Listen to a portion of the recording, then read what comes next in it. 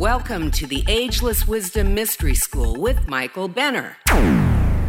Hello, I'm your host for the Ageless Wisdom Mystery School podcast, Michael Benner. Today we're going to read Chapter 5 of the audiobook version of Fearless Intelligence, The Extraordinary Wisdom of Awareness. This may be my favorite chapter in the book, frankly, What is Love? And I look forward to diving right in. But I want to remind you that the paperback is available wherever fine books are sold, online or in brick-and-mortar stores. And though the ebook is currently available only on Amazon, by the beginning of November, the ebook will be available in all formats wherever ebooks are sold.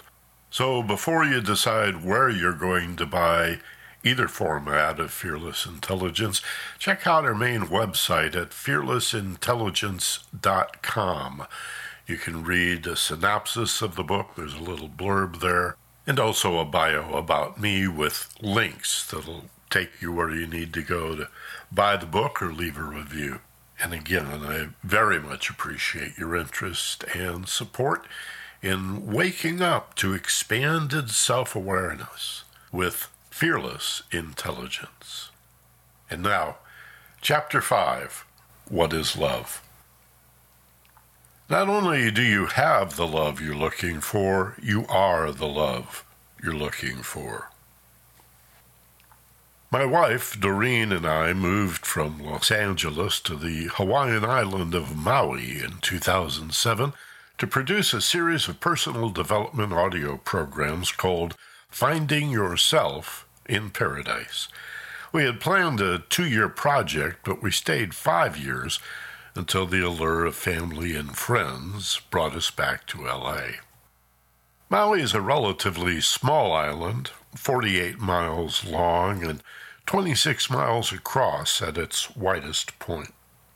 The residential population is about 120,000 people, though over 2.2 million tourists visit each year. The northeastern or windward side receives over 300 inches of rain annually, yet the average rainfall on the leeward south and west coasts, best known to tourists, is about 13 inches per year. With residents living as high as 4,000 feet on the 10,023-foot Haleakala volcano, countless microclimates offer a variety of living experiences. We lived in Maui's rural upcountry region, Makawao and Kula, amid cattle ranches, farms, and residents of every imaginable ethnicity. The volcanic vent that forms the archipelago comes out of the Pacific's mid-ocean ridge, making Hawaii the world's most remote islands. Consequently, the plants and animals have evolved in isolation. Many are now endangered and unique to Hawaii. The Polynesian people first settled the islands between 300 and 500 A.D., the current era. A second, larger immigration followed between 1000 and 1300 C.E. Once British explorer Captain James Cook arrived in 1778, the culture was changed forevermore. As reports of this tropical paradise reached Europe and America, missionaries, whalers, and land speculators descended on the remote island chain. Besides bringing the first rats and roaches to the Hawaiian kingdom, haoles, or foreigners, usually Caucasian, also introduced smallpox, whooping cough, measles, influenza, dysentery, and the common cold. Having no prior exposure and therefore no immunity to these strange diseases, hundreds of thousands of Hawaiians died. Despite some degree of understandable hostility toward their haole occupiers, Hawaiians have remained a hospitable and compassionate people. Their acceptance of aloha as a life force is mystical, pantheistic, and not unlike the perennial philosophies of Vedantism, Buddhism, Taoism, Sufism, Neoplatonism, and Theosophy. The aloha spirit of the Polynesian culture in Hawaii is even more beautiful than its tropical flowers, luminous rainbows, lush rainforests, towering waterfalls, and multicolored beaches. Tragically, self-righteous Christian missionaries destroyed their holy heiaus or temples, slandered their kahuna, priests, as devil worshippers, and by 1819, their ancient religious practices were outlawed. The Hawaiian language, sacred hulas, and chants were nearly lost. Fortunately, a nationalistic movement in the 1870s and a revival of Hawaiian music in the 1970s ensured the survival of the island's Polynesian culture. Encouraged by the gentle weather to live outdoors year-round, Hawaiians delight in the harmony of nature. They revere kindness, equanimity, peace, and love, not only emotional love, but the refined, unconditional spiritual love that is aloha. Taken literally, aloha means the breath of God. It is absolute love and acceptance. Therefore, all things are sacred. The volcano, the plants and animals, the ocean and fish, the sky, the birds, the sun and moon, and the stars. Everything lives and breathes. Though separate in appearance, the wise Hawaiian kahuna are found as saying, all come from the same rainbow. The primary ideals of this mystical culture are imbued with love, including mana, the divine life force flowing through and connecting all things; Amakua, a mortal human's overshadowing soul, spiritual essence, or ancestral spirit; Aina, the land as a diverse but unified ecosystem supporting all life with food, water, and air. Hawaiians love the Aina as uniformly sacred from caldera to ocean floor, feeding the people and engendering their children. Ohana, the extended family plus close friends and neighbors, the basic unit of Hawaiian culture. Pono, righteousness, doing the right thing for the greatest good of all. Kuleana, your personal accountability and responsibility to help other people. And Mele, a traditional chant or song to numerous deities, celebrating the love of life and nature. Music includes sacred hula dancing, accompanied by slack key guitar, slide guitar, ukulele, three-stringed ukeke, or jaw harp, the zaphone, a bamboo saxophone, nose flute, conch shell, and three basic percussion instruments: the pahu drum, the ipu, a large rattle made from gourds, and the kaikiiki, a bamboo slapstick. The greatest of all mysteries. Just as a novel tells us about its author and a painting reveals the artist, the universe discloses the creative life force in all things. That life force has many names, chief among them love, consciousness, wisdom, and awareness. Beyond the emotional feelings associated with love, we find the ultimate awareness, the inclusivity of the universe. One thing, una, turning around, verse. The primary creed in all philosophy and theology is the understanding that everything is love, and therefore absolute and sacred. Further, non-dual philosophies insist that even wickedness and corruption are a necessary polarity of the one thing. Love is the energy from which all people and things are made. You are connected to everything in your world through love. Dr. Brian L. Weiss, psychiatrist and hypnotherapist. We search for love outside ourselves when love is all around us. Love is everywhere. Don Miguel Ruiz, Shaman. The kingdom is inside of you, and it is outside of you. Jesus Christ, Gospel of Thomas, chapter 3. Love is a force that connects us to every strand of the universe. Emily Hilburn Sell, author. If you love everything, you will perceive the divine mystery in things. Fyodor Dostoevsky, author. Love is the only thing that's real. Everything else is an illusion. Marianne Williamson, author. That love is all there is all we know of love. Emily Dickinson, poet. Be drunk with love, for love is all that exists. Jalaluddin Muhammad Rumi, Sufi saint. The eye through which I see God is the same eye through which God sees me.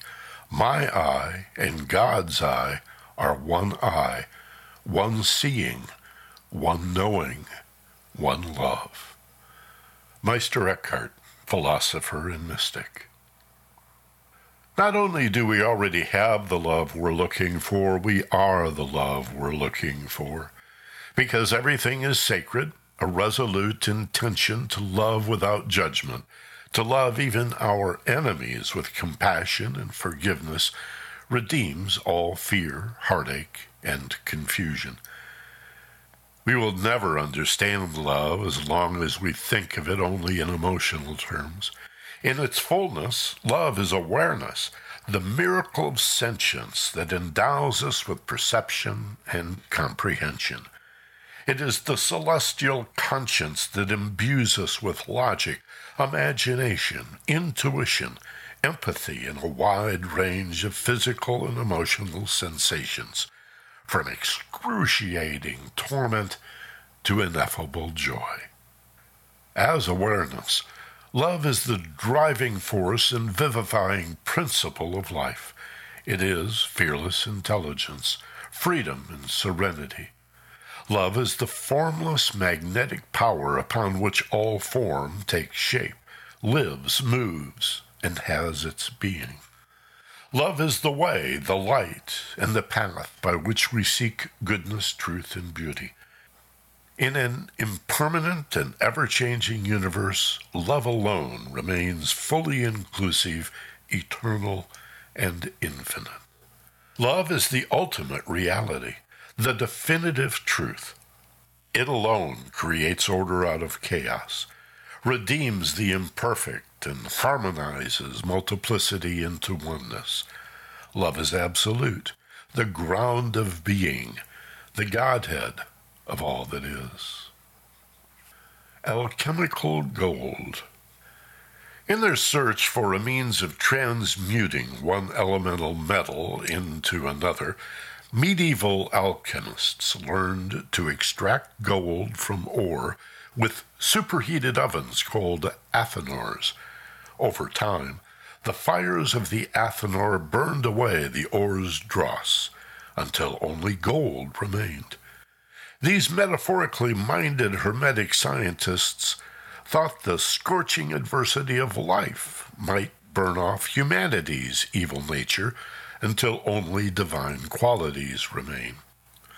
As the spiritual illusion of purgation became better known, the athanor was called the philosopher's furnace. Representing purification and the responsibility of power, the athanor's blazing flames were dubbed the philosopher's sword, while the term philosopher's stone symbolized the crystallization of knowledge and reason into enlightened moral wisdom. In this way, the mythical Arthurian sword in the stone was not a test of physical strength, but a wizard's essay to disclose the moral purity and spiritual worthiness of contenders for Camelot's throne. Despite the alacrity with which humans can kill, torture, rape, slander, and steal, our capacity for love, respect, forgiveness, and compassion stands in sharp contrast. And though the fear of anything unknown appears to suppress human goodness, love is the gold that survives the purgation of man's impurities. Fear is an abyss of unawareness and ignorance. Love is the substantial quality of awareness and wisdom, radiant, cohesive, redemptive, eternal, and infinite. Russian author Leo Tolstoy wrote, "Seize the moment of happiness, love, and be loved. That is the only reality in the world. All else is folly." More recently, John Lennon sang, "Love is real, real is love." The noblest purpose of human evolution is the personal growth that comes from our willingness to redeem ignorance and fear with understanding and love. The meaning of life is found in how we pursue our passions and interests. Psychologist Erich Fromm wrote, "There is no meaning to life except the meaning man gives his life by the unfolding of his powers."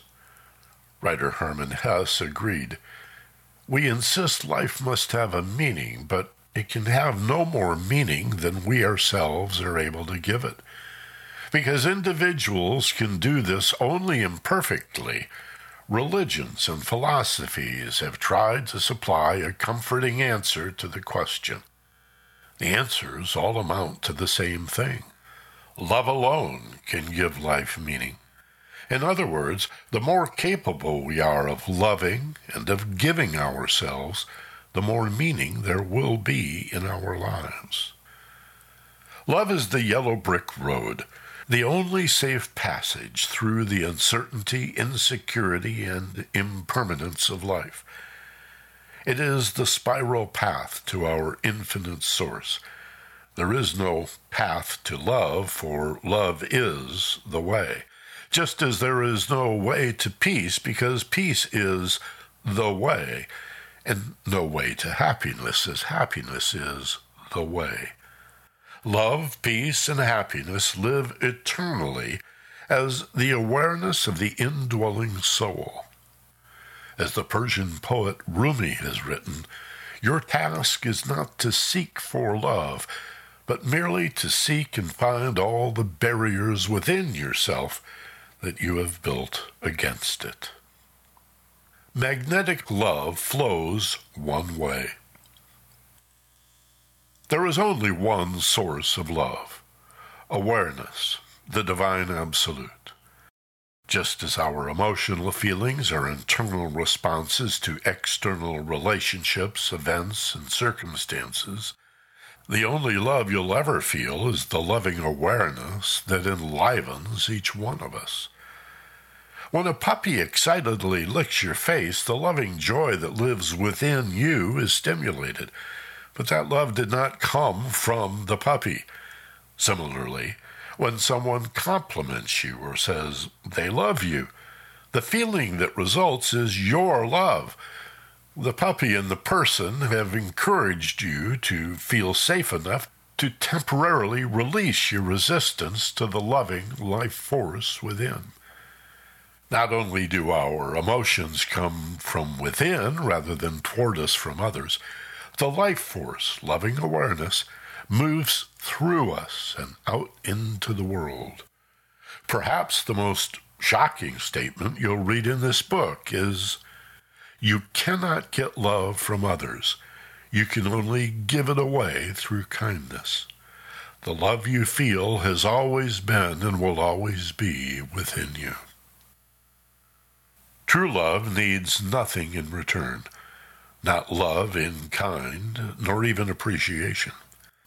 By freely offering love, we enhance the flow through us, like opening a water faucet, reducing the resistance boosts the flow. Love is not a commodity that can be held or possessed. and it is much more than an emotional feeling. Love is awareness, an energy that radiates a magnetic field, sometimes called an aura or etheric body. The feeling of two people sharing their love for each other comes from these force fields engaging, interacting, and reinforcing each other. It is understandable that we may believe each of us is exchanging love with others, but more accurately, our mutual attraction is like two magnets. When juxtaposed, the radiant force field of each magnet attracts it toward the other. Others may stimulate the emotional and spiritual love we feel from our relationships, but the love is always within us. Only our fearful resistance limits the love we feel as we interact. When someone insults us, we're likely to tighten and unconsciously restrict the vital energies flowing through us. When someone is kind and loving, we relax, which enhances the flow. But the love we're looking for is always within us. Love as higher consciousness. Another term for loving awareness is higher consciousness.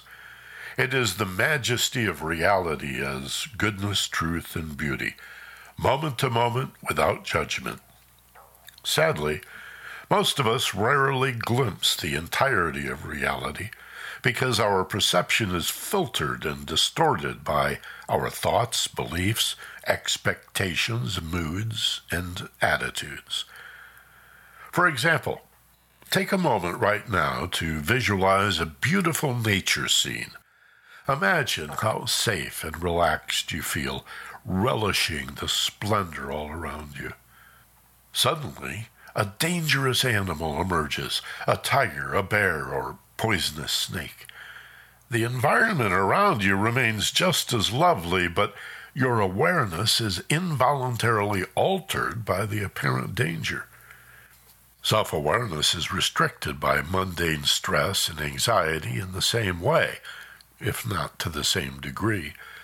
Our habitual attitudes and belief systems, desires, and attachments inhibit and distort our awareness of the beauty, peace, freedom, and joy that reality constantly offers. Though our enduring mental activity influences self-awareness, thinking is not vital to living. We do not faint or fall asleep when our mind goes blank for a moment or two, like suddenly forgetting what we're saying or whether we locked the door when we left home. The initial sensory deprivation experiments in the mid-1950s surprised scientists who expected subjects would fall asleep when physical stimuli was blocked. Those who were somewhat sleepy often did fall asleep, but most subjects entered states of expanded awareness, often reporting profound insights and euphoric states of reverie. Self-awareness is not an effect of thinking. You cannot reason yourself into being more aware. On the contrary, thoughts distract us from the fullest awareness of our unfolding existence. The development of self-awareness requires us to consciously detach and step back or rise above our mental commotion, to watch and witness our mental and emotional reactions before choosing whether to agree or take part. Don't believe everything you think. Who are you when your thoughts clash? Our thought patterns and belief systems are often false and misleading, and logic can deceive us. Just because all crows are black does not mean all blackbirds are crows. We are much more than the thinker. We have the ability to pause and reflect upon our thoughts before assuming they are reliable. Refusing to accept every thought as valid reveals our identity as self-awareness, able to consciously choose a response, or perhaps to not respond at all. Detaching awareness from thought and feeling engenders wisdom. Self-aware individuals refuse to become victims of their feelings and thoughts. Accepting accountability for our actions and reactions is not self-blame, but self-empowerment. Choosing to be happy for no particular reason while learning from our heartache and frustration is liberating. Self-awareness allows us to sidestep high anxiety and confusion by remembering our choices, more options than are immediately apparent. Just as we can switch from deliberate breathing to watching our body reflexively breathe itself, we can switch from rote thinking to a non-judgmental awareness of thoughts unfolding on their own. The fear of our shadow self. Few things are as frightening as exploring the truth of our authentic individuality. The separated self, the personality or ego we presume ourselves to be, is a role we play. The Latin word persona refers to the theatrical masks worn by ancient Greek and Roman actors. The awareness that there is goodness and depravity in every individual helps us appreciate the complexity, ambiguity, and contradictions in those we encounter in daily living. Yet even when we accept the sweeping potential in each of us, we can be drawn into bifurcating the world into groups that are either wholeheartedly good or entirely bad. The famous psychoanalyst Carl Jung viewed the human persona as having two parts, a civilized ethical side and a demonic shadow self. Perhaps Jung was inspired by Robert Louis Stevenson's novella, The Strange Case of Dr. Jekyll and Mr. Hyde. A case can also be made that the current popularity of vampire and zombie stories reflects humanity's unconscious shadow side, while our obsession with superheroes reveals our deep-seated desire for a messiah or savior to deliver us from evil. Given to searching for deep symbolic meaning, Jung suggested humanity's shadow side is the invisible saurian tail that man still drags behind him. Carefully amputated, it becomes the healing serpent of the mysteries. This is a reference to the ancient Egyptian Ouroboros and lemniscate, in which snakes shed their skin, representing the cycle of life, healing, reincarnation, and spiritual immortality. Though the shadow side is fear-based and survival-oriented, it provides the contrast needed to elevate and redeem our self-view. In Jung's words, once one has experienced a few times what it is like to stand judgingly between the opposites, one begins to understand what is meant by the self. Anyone who perceives his shadow and his light simultaneously sees himself from two sides, and thus gets in the middle. There can be no light without shadow, no redemption without sin. To be illuminated by love and compassion, we must confront our unconscious fear and ignorance. Only by standing between and above our egoic shadow and ethical conscience will we realize our authenticity and aspire to the refinement of our potential.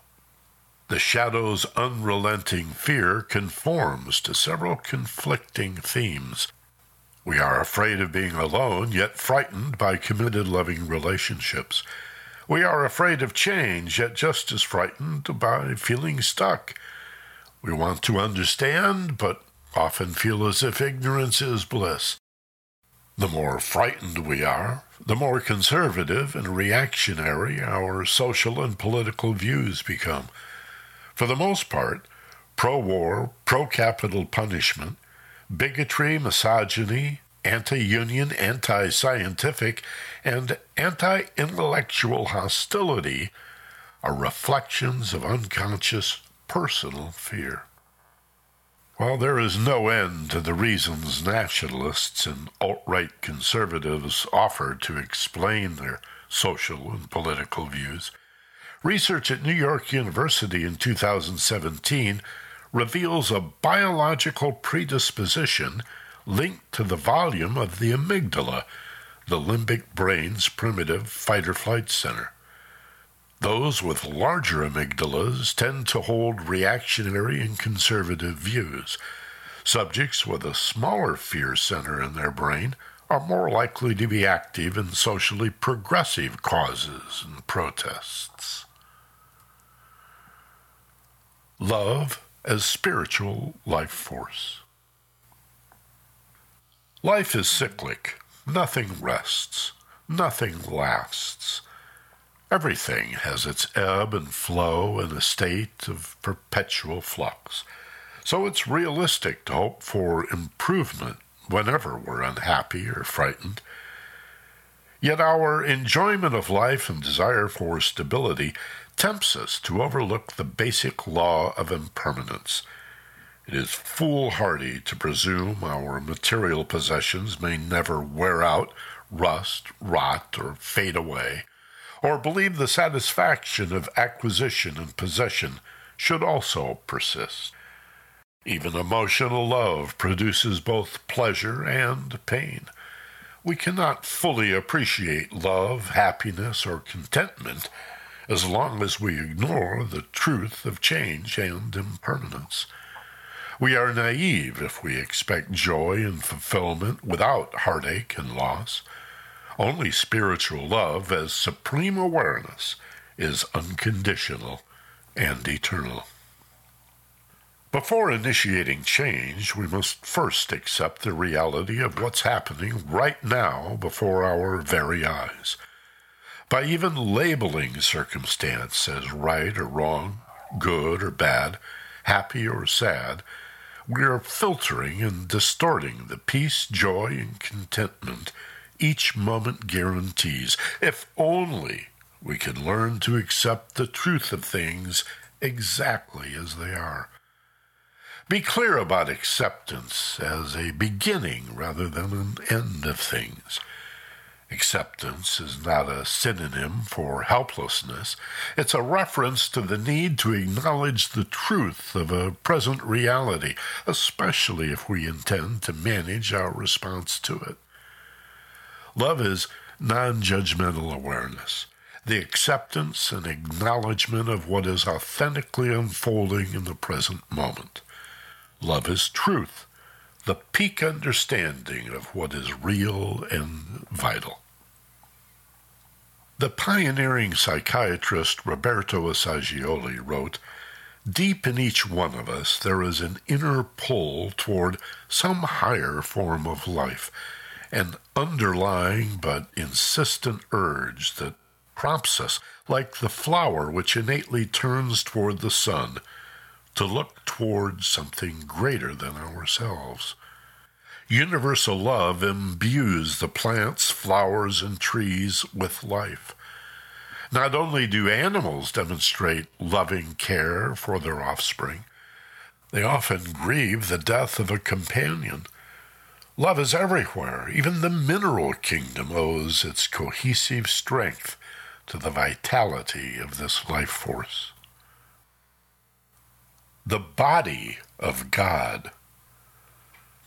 The word spirit originates in Old French and Latin words meaning breath. Divine will, God's mind or the Father, is the energy of spirit.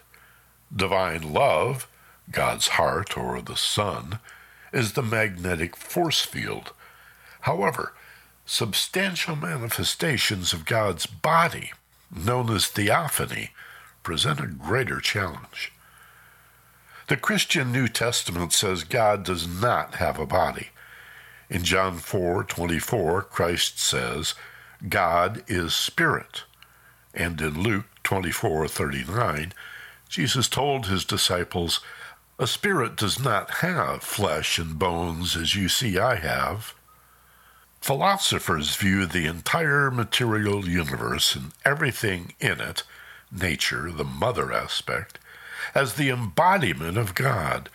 Yet many religious people see no problem with visualizing the Creator in a human form. There are countless biblical references to God as invisible. In Exodus 33:20, God tells Moses, "But you cannot see my face, for man shall not see me and live." There are many other references in the Hebrew Bible or Old Testament, Greco-Roman pantheism and Eastern Vedantism of God the Father appearing in a physical human body. Hebrew theophanies include Abraham's claim that God appeared to him in human form with two male angels at Mamre in the Hebron Valley. Abraham invited them to stay for dinner.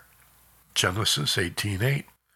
Also in Genesis 32:22-30, Jacob wrestles with a stranger who passes by late one evening.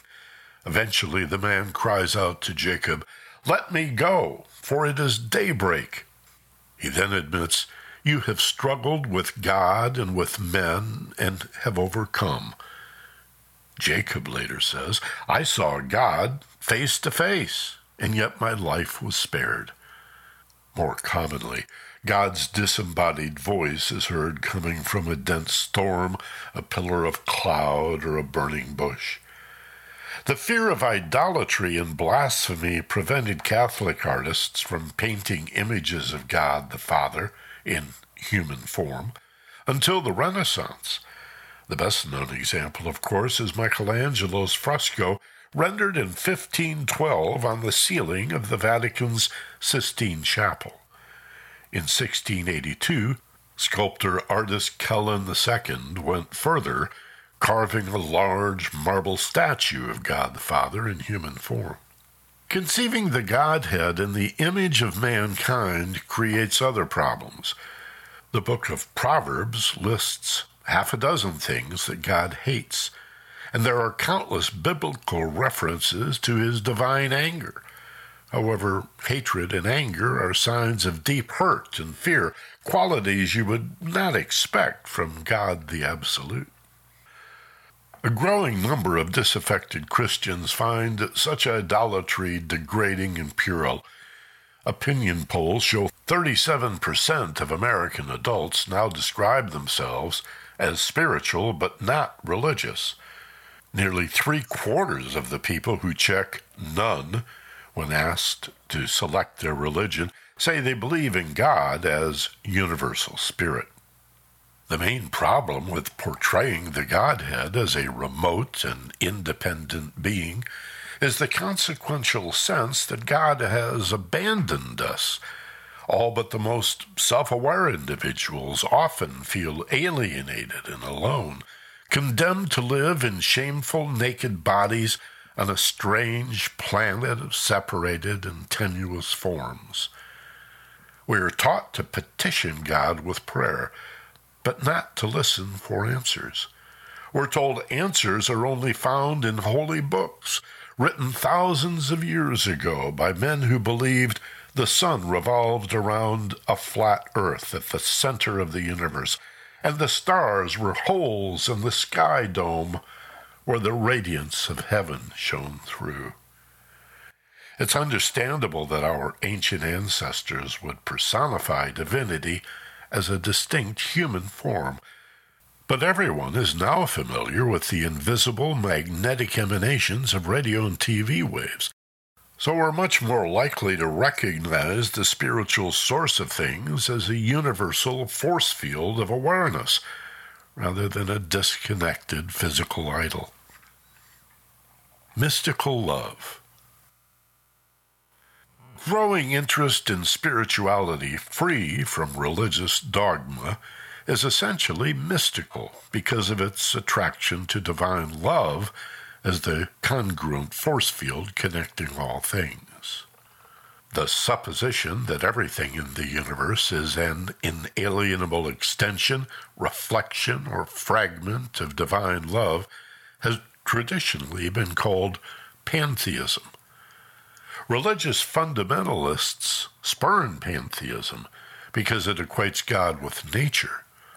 Pantheism views all material things as sacred, which means God expresses itself as the vile snake as well as the noble eagle. God would be carnal and beastly as well as pure and perfect, fundamentally good yet permitting the existence of evil. Pantheists view evil as the absence of goodness and virtue rather than a force that resists or opposes virtue. But an argument can be made that evil is a necessary contrast to goodness. Further, if Satan opposes God's purpose, why would hell be an infernal of eternal suffering? If the devil ruled hell independently, it would surely be a festival of depravity and wickedness, rather than a netherworld of torture and punishment. Panentheism expands upon pantheism by expressing its divinity as both immanent and transcendent. Immanent means God is in all things. Transcendent signifies all things existing within God, while acknowledging God to be unlimited and therefore more than its manifested creation. Just as the ocean is in every cloud and raindrop, God as awareness must be present within all parts of its creation. Christ refers to the immanence of God in man when he says in Luke, "Behold, the kingdom of God is within you." Jesus goes further in the Gnostic Gospel of Thomas, affirming both immanence and transcendence when he says, "The kingdom is inside of you and it is outside of you." John quotes Jesus as saying, "That all of them may be one, Father, just as you are in me and I am in you. May they also be in us, so that the world may believe that you have sent me." And in the 5th book of the New Testament, Acts of the Apostles, Paul also describes God as ubiquitous spirit rather than form, saying, "For in him we live and move and have our being." Mystical panentheists see a personal connection to divinity through love and awareness, the life force that imbues every scintilla of the physical creation and beyond. While developing his theory of the collective unconscious, Dr. Carl Jung explored mystical ideas of God as a relative truth, as distinct from a spiritual absolute. His notes include a passage that reads, "The relativity of God, as I understand it, denotes a point of view that does not conceive of God as absolute, that is, wholly cut off from man and existing outside and beyond all human condition, but as, in a certain sense, dependent on him.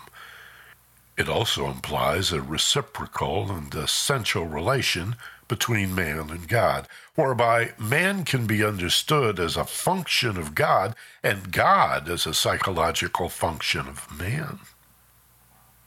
The mysticism of Star Wars. Before writing his first Star Wars novel, George Lucas consulted mythologist Joseph Campbell about ancient metaphysical views of a universe suffused with a vital life force, not unlike the monism of Hermetic alchemy, Kabbalah, Rosicrucianism, Neoplatonism, Sufism, Vedantism, Buddhism, and Taoism. In the first film, the Jedi wizard Obi-Wan Kenobi describes the Force to young Luke Skywalker as an energy field created by all living things. It surrounds us and penetrates us. It binds the galaxy together. In the second movie, Yoda further teaches Luke, "My ally is the Force, and a powerful ally it is. Life creates it, makes it grow. Its energy surrounds and binds us. Luminous beings we are, not this crude matter. You must feel the force around you, here, between you, me, the trees, the rocks, everywhere. The Force in Star Wars has an evil dark side: arrogance, selfishness, hatred, envy, greed, and anger. But the Jedi adage, "May the Force be with you," refers to the good side: love, conscious awareness, wisdom, truth, beauty, kindness, and compassion. As the film series progresses, we learn the dark side is ultimately the weaker of the two. The qualities of spiritual love. The qualities of love are many. A partial list includes caring, kindness, ethical conduct, acceptance, compassion, fearlessness, trust, respect, selflessness, generosity, gratitude, non-attachment, healing, the longing for justice, appreciation of truth, beauty, humor, humility, and patience. As a universal force field, divine love, also known as spiritual awareness, consciousness, and the absolute, has several qualities similar to electromagnetic force fields and electricity. As energy, love has force and resistance, frequency and polarity, inductance and capacitance, radiance and magnetism. Unlike electromagnetism, love is redemptive. It heals, transmutes, and transforms as it grows, evolves, improves, refines, and uplifts. It is the way, the path, and the salvation from the suffering of incarnation, transmigration, fear, and mortality. More than an emotional feeling, love exists on many frequencies, from raw lust to romance, friendship and kinship, humility and kindness, forgiveness, compassion, generosity, gratitude, equanimity, tolerance, patience, humor, aesthetics, understanding, and wisdom. Even the willingness to sacrifice your life for others is a phenomenon of love. Buddhist philosophy proposes 4 qualities of true love: joy, loving kindness, equanimity, and compassion. Each quality contains the other 3, in keeping with the non-dual view that separation of any kind is an illusion. The ancient Greeks also recognized 4 types of love: storge, philia, eros, and agape. The first 3 types are emotional. Storge is affection, fondness, or brotherly love, especially among family members. Philia is the bond of friendship. Eros is romantic and includes sexual attraction, passion, and intimacy. Once known as charity, agape is unconditional spiritual love. Unfortunately, both words, agape and charity, are now archaic. When not capitalized, the word charity has come to mean financial assistance and goodwill.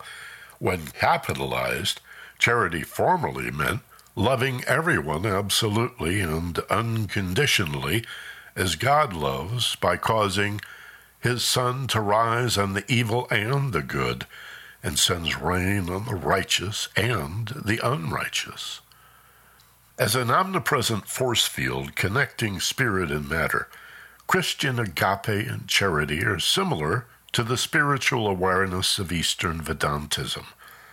Although God and humanity are separate in Judeo-Christian and Islamic monotheism, virtual opposites following the fall from Eden, God and mankind commune remotely through the medium that is agape love, or Christ consciousness. In about 800 BC, the spiritual Upanishads cultivated a non-dual actuality from the early Vedic philosophies. Sages realized that the appearance of separation is an illusion of the mind, that there are neither edges nor limitations to physical form, that all matter exists as fields of energy in a cohesive universe. The inclusivity of love as an omnipresent spirit is found in all spiritual teachings, even though religious practices are often limited by sectarian dogma. There is value in remembering that Buddha was not a Buddhist, Christ was not a Christian, and Muhammad was not a Muslim. They were all teachers of love as harmony, unity, and awareness. As awareness, spiritual love connects, harmonizes, and sustains all material form into extensions or reflections of one spiritual essence, one mind, one heart.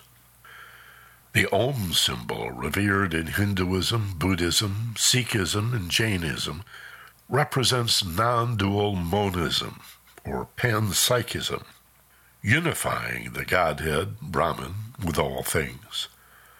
Though mystics recognize spiritual love as inclusive, it has a particular affinity for organic life forms.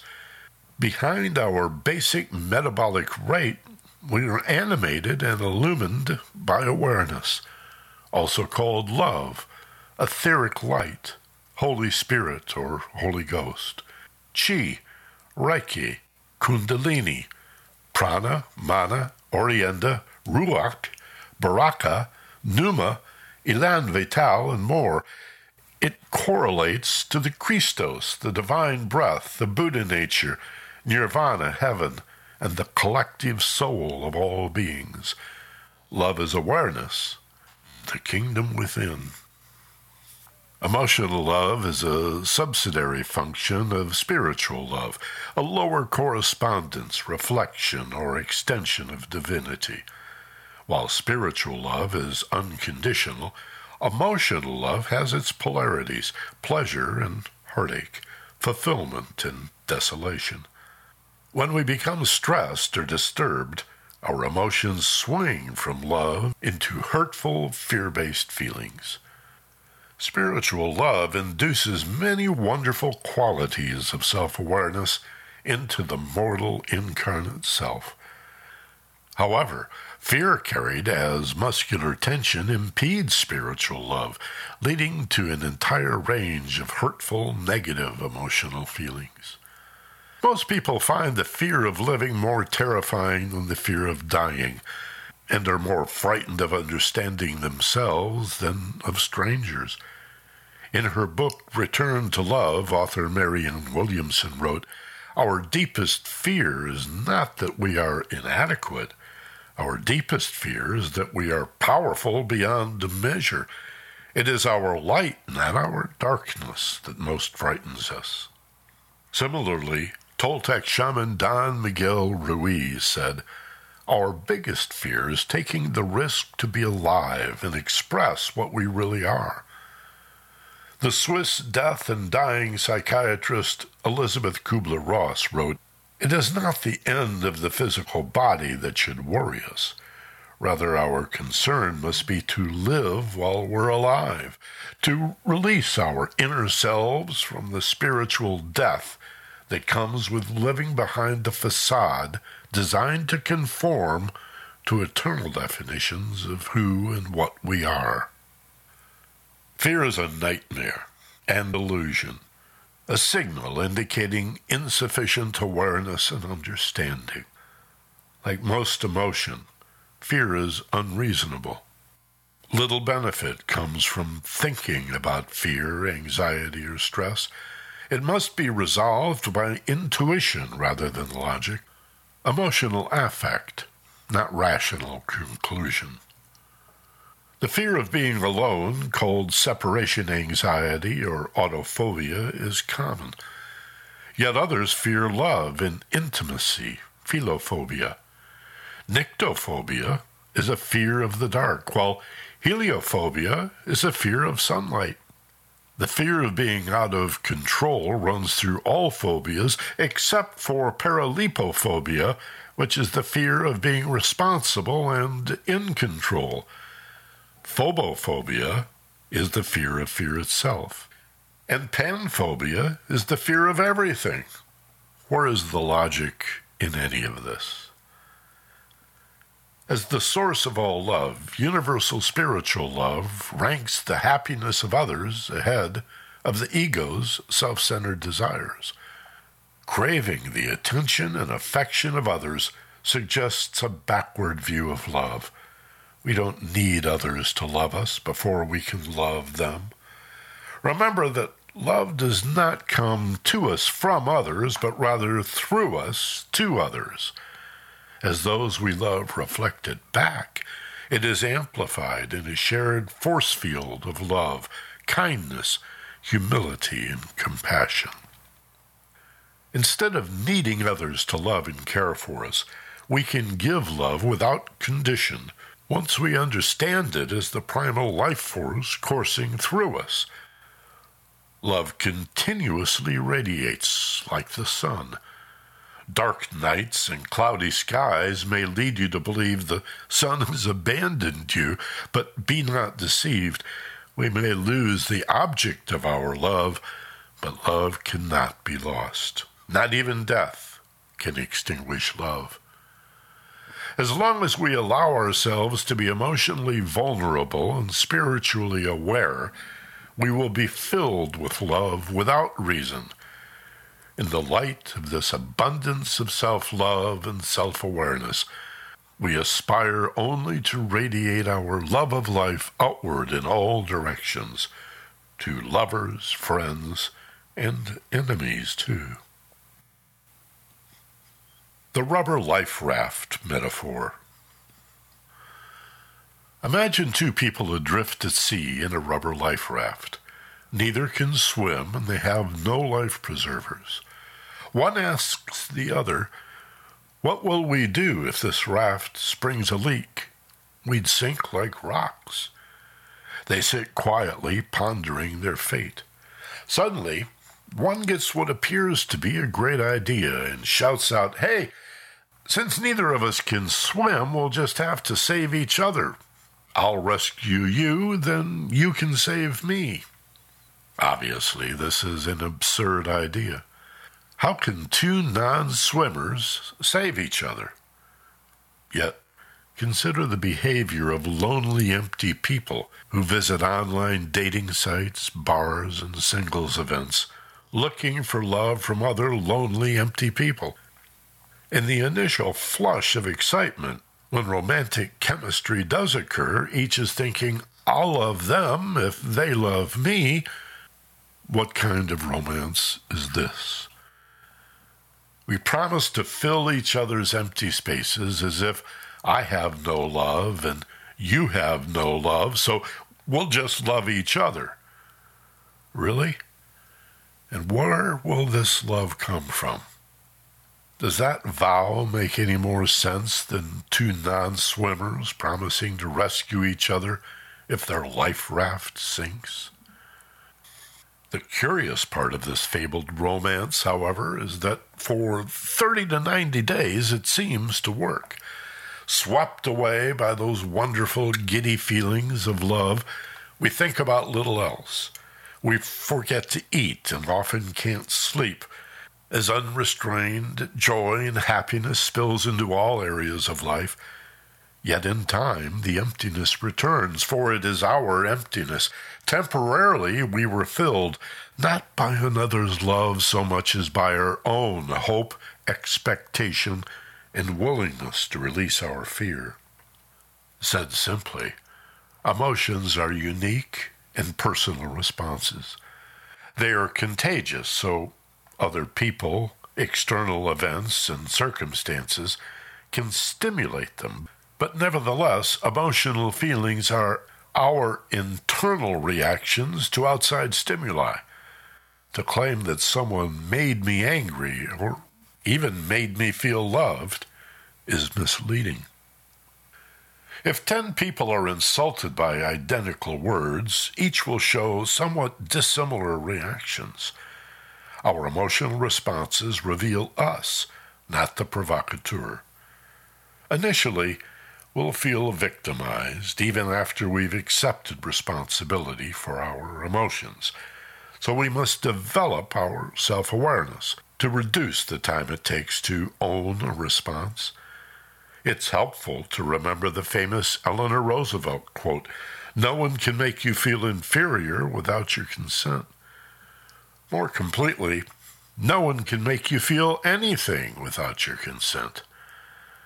Strong, healthy relationships are built upon self-love, recognizing our capacity as conduits of divinity to offer kindness, trust, and respect to others without judgment.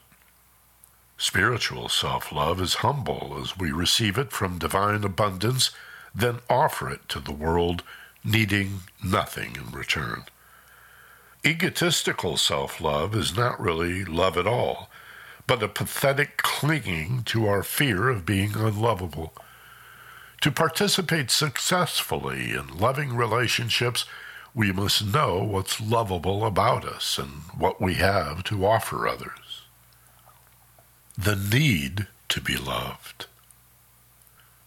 Being aware is more than being conscious, and being self-aware transcends being self-conscious.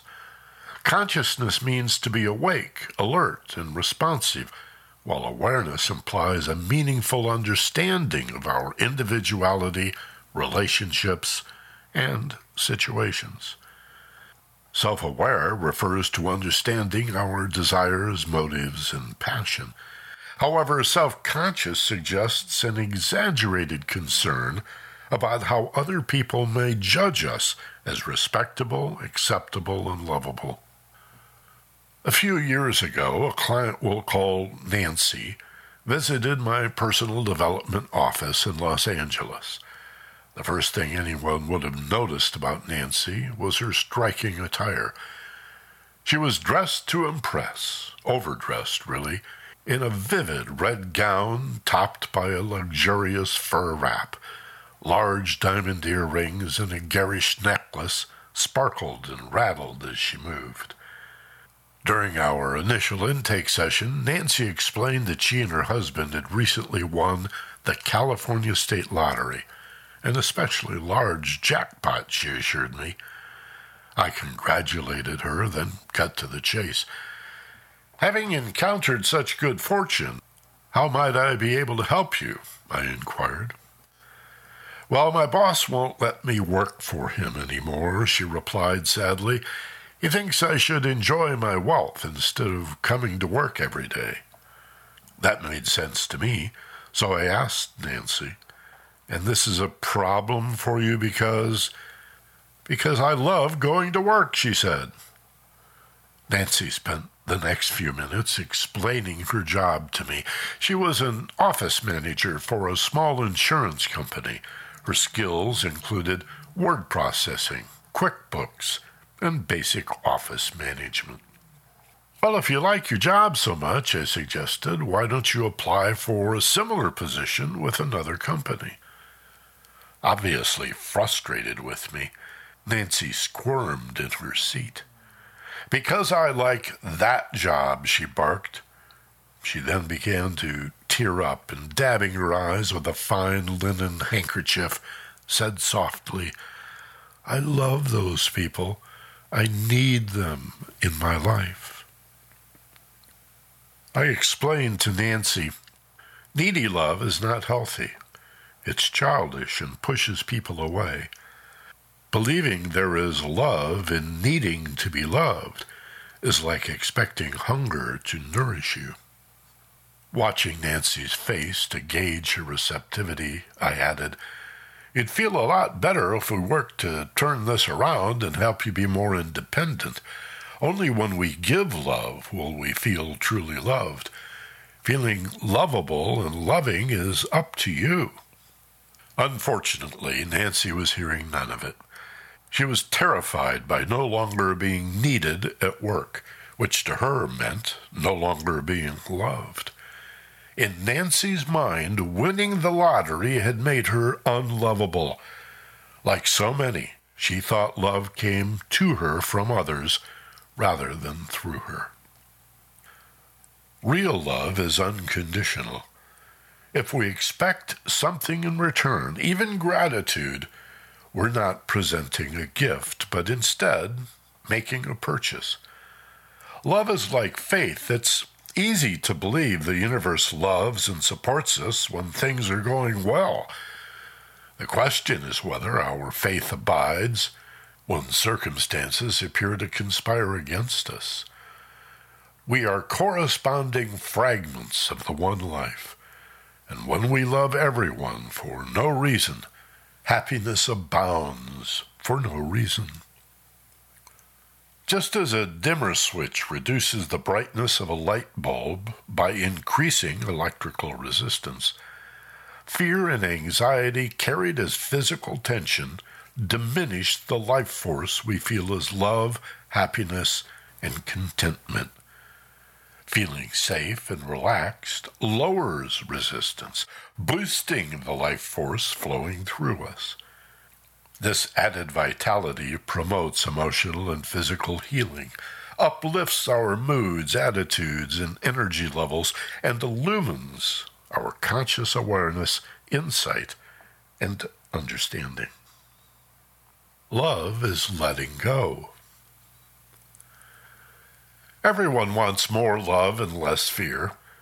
However, our fight-or-flight response triggers muscular tension, a feeling of holding on that resists the flow of love.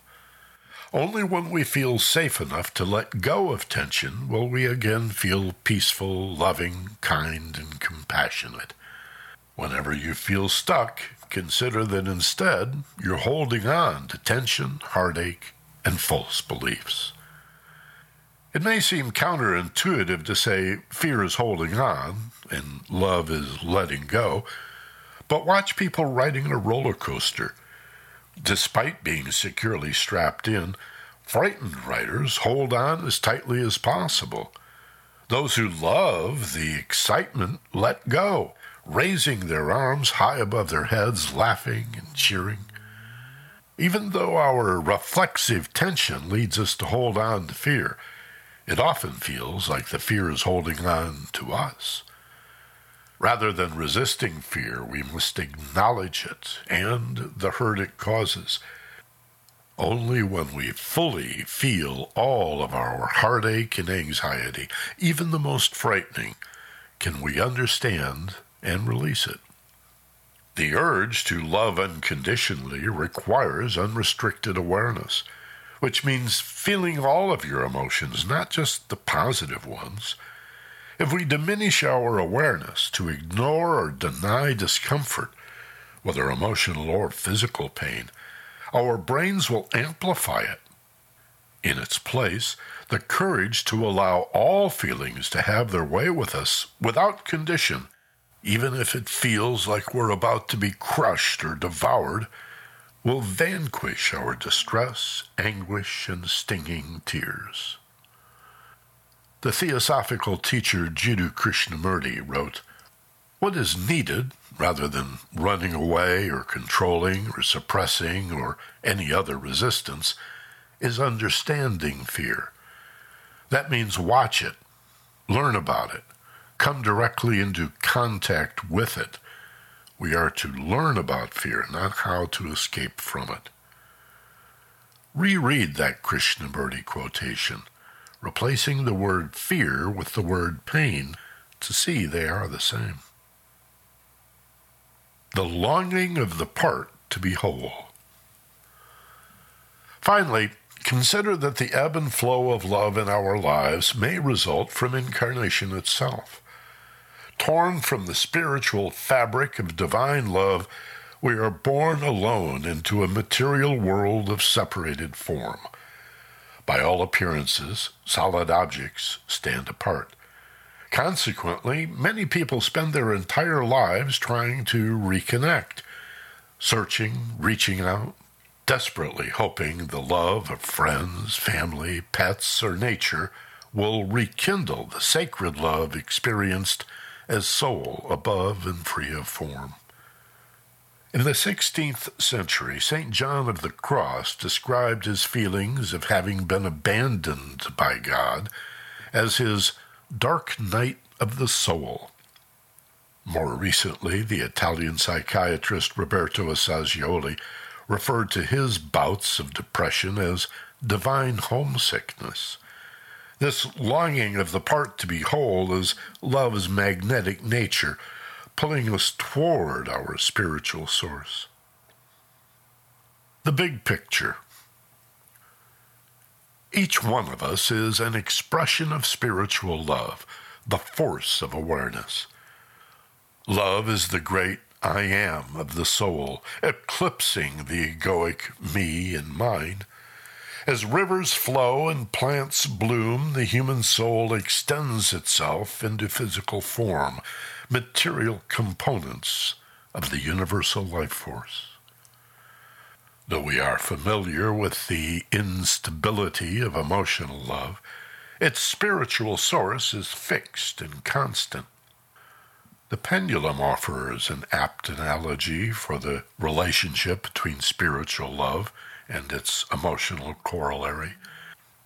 The fixed unified pivot point at the top of the pendulum represents the eternal and unconditional nature of spiritual love.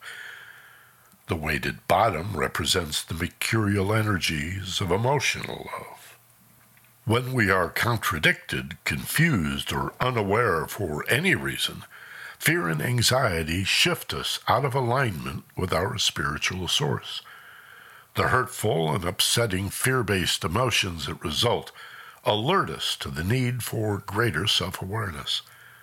As we understand ourselves better, we return to our relaxed, safe, and peaceful center and regain our loving, loved, and lovable feelings. The connection of emotional and spiritual love, represented by the pendulum at rest, has historically been called the way in Christianity, middle way in Buddhism, and the middle pillar in Freemasonry. Commonly symbolized by the spinal chakra system, the snake-wrapped caduceus, magic wand, king's scepter, wizard staff, and bishop's crozier, it is also known esoterically as the path, stairway to heaven, and Jacob's ladder. Exercises. Review the key points about love in this chapter. Positive emotions, joy, happiness, contentment, equanimity, kindness, humility, and generosity are love-based. Stay the course. Negative emotions, sadness, disappointment, jealousy, frustration, anger, apprehension, embarrassment, and shame are fear-based. Make the changes needed to get back on course. Love and fear are not opposites like true or false, good or bad, winners or losers. They're complementary like two sides of the same coin, a pair of gloves or the poles of a bar magnet. Also, they are not absolute but relative, since love often contains elements of heartache and fear. Love is energy, like light and heat. Fear is the absence of energy, like darkness and cold. Fear cannot be overcome or conquered, but it can be released. Remember that anxious tension holds on to fear, even though we often feel as if the fear is holding on to us.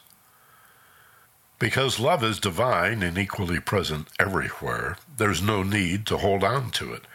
Love is letting go of fear, the awareness and understanding that releases ignorance.